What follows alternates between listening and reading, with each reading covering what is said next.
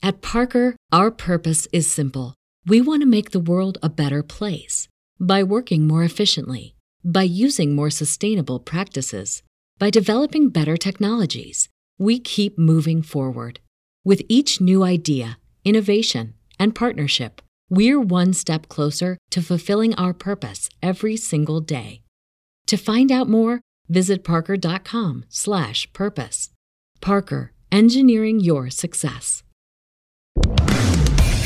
I'm Laura Youngkin of The Brave Millennial. This is Lars Helgeson, CEO of Greenrope and author of CRM for Dummies. I'm Allison Bloom-Fetchbach, the founder and CEO of Know Your Crew. This is Brad Van Dam, President and CEO of Marge Confectionery. And you're listening to High Level Wisdom for New Generation Leaders. Hey everybody, and welcome back. This is episode 32. We are now in season 2 of High Level Wisdom for New Generation Leaders. I am your host, Chris Williams. This is part 2 of my interview with an incredible, fascinating duo in Susan Apgood and Kelsey O'Planick of the News Generation, Inc. Now, the reason why there's 2 people instead of just me talking to Susan is because she has a very unique concept. She believes in mentoring. She's doing it right now. And as a Gen X CEO of a company that is doing awesome in the digital media space and providing tours and delivering content and facilitating conversation, I think it's really interesting that she has decided to bring in a millennial inside of the executive realm of her world and continue to build that next tier of leadership. And so I want you guys to sit back, relax, grab some notes, be willing to listen to my second half of this interview with Susan and Kelsey as they deep dive more into their relationship, how they're working together, the nuances, what they've built so far, and what News Generation is really doing to continue to move forward. Take a listen. So when you work with different companies and they come to you and they say, Susan, we've got this problem and we need to solve it, or we're trying to get this message out and we can't seem to, here's what we're trying to do, here's the ROI we're looking for. What are some of those common mistakes that you kind of see when it comes to those tours or those releases that people are putting together that you think is important for executives to understand when working with somebody of your caliber and the type of company that you provide service? Right. I think one really important thing, and this seems counterintuitive, but a lot of spokespeople or companies, especially corporations, will come to us and say, we've got this great new product that's going to change the way that people do banking or the way that they get their healthcare services. And to them, it's more important to get their name mentioned and mentioned often than it is to really educate people about the product or service and how it's truly going to improve people's lives. And I think a lot of CMOs and CEOs get that wrong because to them a measure of success is how much their name was heard on the news and not the knowledge of the story that they were able to tell in the process of getting their name in the news.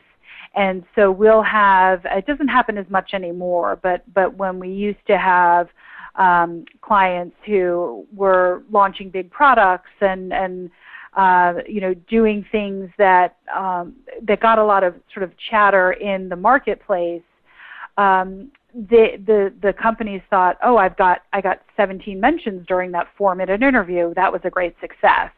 But it's not the mentions that help them. It's the information that helps the end user to circle back to the company.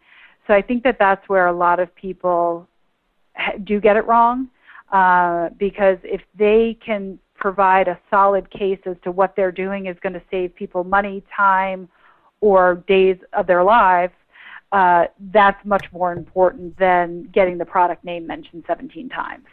Wow. And I think having, in general in the communications industry, the more that communications people can be at the table with the leadership only helps messaging and strategy, because then it's not the CEO coming down and saying, the measure of success being those mentions, because maybe they just don't understand. So the more that the chief communications officer can be in those high-level discussions is just going to help in general with the brand voice and making sure that it's not just about mention, and it's actually about what you're able to offer to your consumers. Which is you're right. It is kind of, now that I think about it, Susan, it's kind of counterintuitive. And I think one of the things that, and I will say, I have completely always assumed that, kind of starting out, is how many mentions are you getting as opposed to what the actual story is being told and how you're getting people to engage more. And I would even say, for what we do, as a podcast show, and even in things that I can even think of in my corporate and entrepreneurial journey, I don't think I've probably put enough in those times when it was definitely necessary to think about those call to actions. And I would almost even say some companies probably even struggle with how to tell that story so that people feel the call to action and know what to do. On the reverse side of that, I'm sure there's some people that you worked with who've done very successful at following the plan that you've laid out for them and being able to get a true result that they're seeking.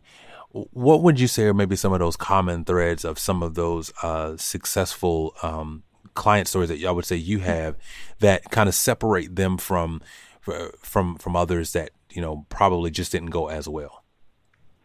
Yeah, I mean, I think if your end goal is to sell product, you're probably, and I should say 100%, but you probably will not be successful in your media outreach. If your end goal is to truly help people, and whether that has a financial implication or a health implication, and that is your motive and the real reason why you're doing it, you will succeed. And I've sort of adapted that culture in the way that I work with clients. Like, I don't want to have to convince clients that our service or using media relations services is something they should do. But once they decide that they want to use media relations, I want them to use us. So I sort of put that on the client as well. So if you're on the end where you feel like you're always doing the sales job, then there's probably something missing in the core of your business to really want to do good. And so, we talk now a lot about, instead of just the bottom line, there's the triple bottom line. And one of those lines is really doing good and taking your corporate social responsibility seriously. And I think when I started this company, we were in the sort of the start of the tech boom, and it was just all about moving products. And now it's really almost a demand of consumers to make sure that the companies that they buy from, that they're voting with their dollars towards, that these companies are doing the best that they can in terms of for the environment and for health and for the economy. So it's something that is a requirement and not a nice to have. It's a absolute requirement. And so I feel like if people don't buy into that, I need to not sell, and I need to really let people know why what we're doing is so important. If they don't have that mindset, they're never going to succeed in the earned media space. Maybe if they're purchasing time, it might be a little different, but I still think that audiences are really smart, and consumers can see through a lot of old and sort of useless sales techniques. Absolutely. So you mentioned that you are an adjunct professor for American University. How has that influenced how you lead your company? And then I want to tag on to that, if you can answer as well, what kind of things are going off in your mind right now, knowing that you're now seeing the first entry level of the Gen Z into the education space? Mm-hmm. Well, I think to answer that question first, I think there is the generation that is sort of coming up. They definitely have a huge parental influence on their college careers. I remember when I went to college in the early 90s, it was all about just getting in. My parents, I don't even think, knew my major until I declared it. And, I asked my students at the beginning of each semester, how many people are doing business? What reasons are you doing business? And probably 60 to 70% of them are doing it because their parents told them to. So I think that that's definitely a shift in the, sort of the future generations coming up, in that parents are having a bigger influence on what people are studying, and because they, of course, want them to be successful. So I think they're a little bit more involved in that process than maybe parents were as I was coming up through college. So I think that is one thing that stands out. Another thing that stands out is as a college student, I never would have gone to a professor and asked for an extension on a test or a paper or anything. I just, I'm the type of person that when the rules are set for me, I kind of go by them, and there's no wiggle room. And I think that that's an expectation that I have as an employer. And I was sort of amazed in my first semester how many students came to me and wanted exceptions made for them because they are used to that. They are used to having somebody advocate for them or them advocating for themselves to do something that is, as honestly, it's just a little bit shocking to me that people think. I mean, I literally have had people say, "Yeah, I took a trip this weekend and they didn't have Wi-Fi on the bus, so I didn't complete the online assignment." And I just could never imagine saying that to anybody, especially somebody that was providing me with a grade, as if I was supposed to say, "Oh, okay, well, that makes sense. You didn't know about the assignment 3 weeks ago." Right. And so, I had to work with them and say, well, you have to make sure that you if you're not sure about the Wi-Fi situation, you take the quiz before you actually get on the bus. That type of stuff. And I don't think that, I don't know if their parents didn't teach them that or their teachers didn't teach them that, but I'm hoping I can teach them that before they enter the working world, because once they get to the working world, that's not going to fly. Absolutely. And Kelsey, on the other side of that, I want to ask you,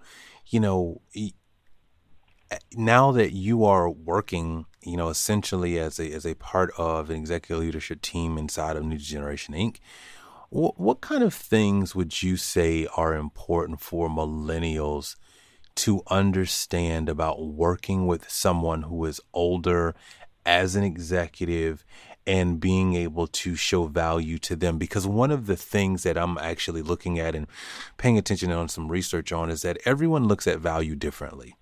A baby boomer might tell you the value is, put in hard work long hours, and eventually you'll get there, and that might be what it means to them, or the way you come across with certain things. Are you willing to stay late, as we kind of talked about earlier, right? And not looking at the clock at 4:59 and waiting for the clock to strike 5 and walking out the door.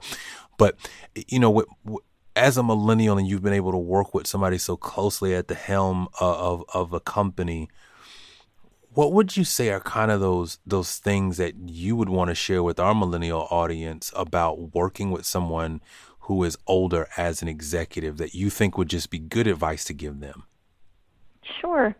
Well, I think you nailed it on the head when you said, it's about showing value. And I think it's easy to sort of let the umbrella things that the negative umbrella things that you hear in the media about millennials. It's easy to let those kind of get to you sometimes, like, oh, I'm a millennial, so I must be a little bit lazy, or I must be selfish, or I must not actually want to work with a team and build close relationships with my colleagues. And I think it's okay to just be like, you know what, that's not true. Like, it maybe it is for some people, but it has nothing to do with the fact that they're a millennial. And it's just, you be the person that that you are, that you were raised to be. You worked hard to get where you are, and, providing value and just being a valued member of the team and doing what you say you're going to do, follow through, be there on time, be there early. It's about the person you are and the worker that you are, and not the fact that, you're a millennial. Absolutely. And I think that's just really good sound advice. And I sometimes even wonder if we're allowing the labels and stereotypes to define how and the way we go about our relationships. And I think that's something that, especially in the workplace, we have to kind of remove, right? I've seen firsthand doing consulting work with different companies, how, some employees really follow this rigid standard of, well, that's a manager, I don't talk to them. I'm an individual contributor, so I don't go and have conversations with them. I kind of stay in my lane sort of thing. And I think what you're starting to see now is that companies that are doing really well at their leadership models, at their pushing their messaging even down internally inside of their companies, are really breaking through a lot of that rigidness and allowing people to be human and build really great opportunities to create connectivity throughout the organization, so that people do feel leadership feels close to the work, just as the work does feel close to leadership as well. So Susan, there was something really, really great when we had an opportunity to talk, and I kind of wanted you to share as we get ready to wrap up a little bit about this organization, Just Trying It. I thought it was really kind of cool name, and just kind of share a little bit about what that organization does, and just kind of how how you're actually impacting lives today. Sure. Just Trying It is an organization that was started 7 years ago here in Bethesda, Maryland. And there was a boy named Ryan Darby, or is a boy named Ryan Darby, who he was diagnosed with cancer at the age of 6. And his mom's friends mobilized, and they wanted to do something, but they didn't know what. So one of them had the idea, and it was a group of sort of female runners, mom's running group, and one said, let's do a triathlon, and we'll call it Just Trying It. So it's Tryan, like Ryan's name. And Ryan is a cute little redhead, so our logo has his cute little hair in it as well. And he overcame cancer. He's now 13 years old. But the point of the organization is to help families as their children are going through treatment. So we don't pay for any of the medical side of things. We pay for things like utilities and lost wages. We pay for car repairs. We pay for Ubers and grocery store gas cards and grocery store cards, gift cards, so that people don't have as much of a financial hardship. They're already going through the worst time of their life, and then if a financial burden is put on top of that, it can sometimes really spiral out of control. So we work hard to raise. We just passed our $1 million mark in the end of 2016. Wow. In terms of fundraised. Yeah, so it's very exciting, and it's a great organization. So that's our primary focus, but our secondary focus is to teach our children that you have to do good in the world, and that it's our responsibility to give back. Because what if they were in the position where they were going through cancer treatment and they felt very alone? So we work hard to bring kids to hospitals to actually see what's going on and who we're really helping. And I love it for my children to see how hard I work at this organization, even though we haven't had any childhood cancer in our family, but how it's so important to make sure that they understand the value of, we're working hard to create the next generation of givers and the next generation of volunteers. Awesome. And so just lastly, as we wrap up, and I think that's a great organization, we'll make sure that we, inside of our show notes, add a link to that site. What's the website for that, Susan? It's justtryingit.org. Awesome. Okay, good deal. We'll make sure that we add that in the show notes. And then lastly, I'll pose this question to both of you, and Kelsey, we can start with you. As as things continue to move forward, I mean, obviously, as we've kind of talked a lot today around, technology is really sometimes pushing the conversation in the different types of mediums. And there's so many out there that sometimes it's almost mind-numbing. It's a way people can access information at the drop of, just a couple of thumb taps. But I'm curious to understand, and for both of you, what would you say is something that for News Generation Inc., you both would like to really be on the forefront of as a company in the next 5 to 10 years? Yeah, and I think it's really about, the conversations are going to happen. There is always going to be news. We're actually, as Americans, consuming and demanding more news now than we have been. And I think part of it is the political climate that we're in. But, people are interested in news and people want to be educated and be informed. So there's no lack of demand. It's just we need to be at the forefront. And I think we're positioning ourselves well to be at the forefront of where those conversations are going to be happening. People are watching TV, people are listening to the radio, people are on social. They're in all these different locations, so it's just making sure that we're ahead of the curve and we're bringing our skill set, which is really that media relations and relationships that we are able to build with reporters, and bringing those into wherever the conversations are happening. Yeah, and just to piggyback on that, I think the model of going through reporters to get stories told is definitely changing, and so I want to stay in front of that trend, and I want to make sure that we are in touch with the people who have the loudest megaphones, where our clients want to be, so that their content can be heard and seen and read. And so staying on top of those influencers in the media, in the new sense of the word, is really important, because if we stay in the traditional media, we probably will do okay. But I think we really need to make sure that we are at the forefront of where media is going, and that will be a huge success for us. Absolutely. And so I just am so excited, and there's so many things that you both have kind of brought up today that I probably could spend about another 2 hours talking with you on some deep dive conversations. But I'm just very thankful for your time today, to be able to share not only just with our audience about, the things that you all are doing in your company, but providing a perspective that obviously as a Gen Xer, we don't typically have on our show. And so that's what I was really excited about. But then also the fact that you all have a partnership between an Xer and a millennial that has budded well, and it has allowed you to continue to build the company, build for your customer base, and take care of your clients as well. And I just think that that's a very unique thing that you don't always hear about. And I'm just glad that we were able to highlight it right here on our show. So thank you, Kelsey. Thank you, Susan, for your time. And we look forward to being able to not only just see what you all do in the future, but more stories like this coming about just because they were able to hear this interview today. Great. Thank you so much. We really appreciate your time and your wonderful questions. Yes, thank you so much for having us.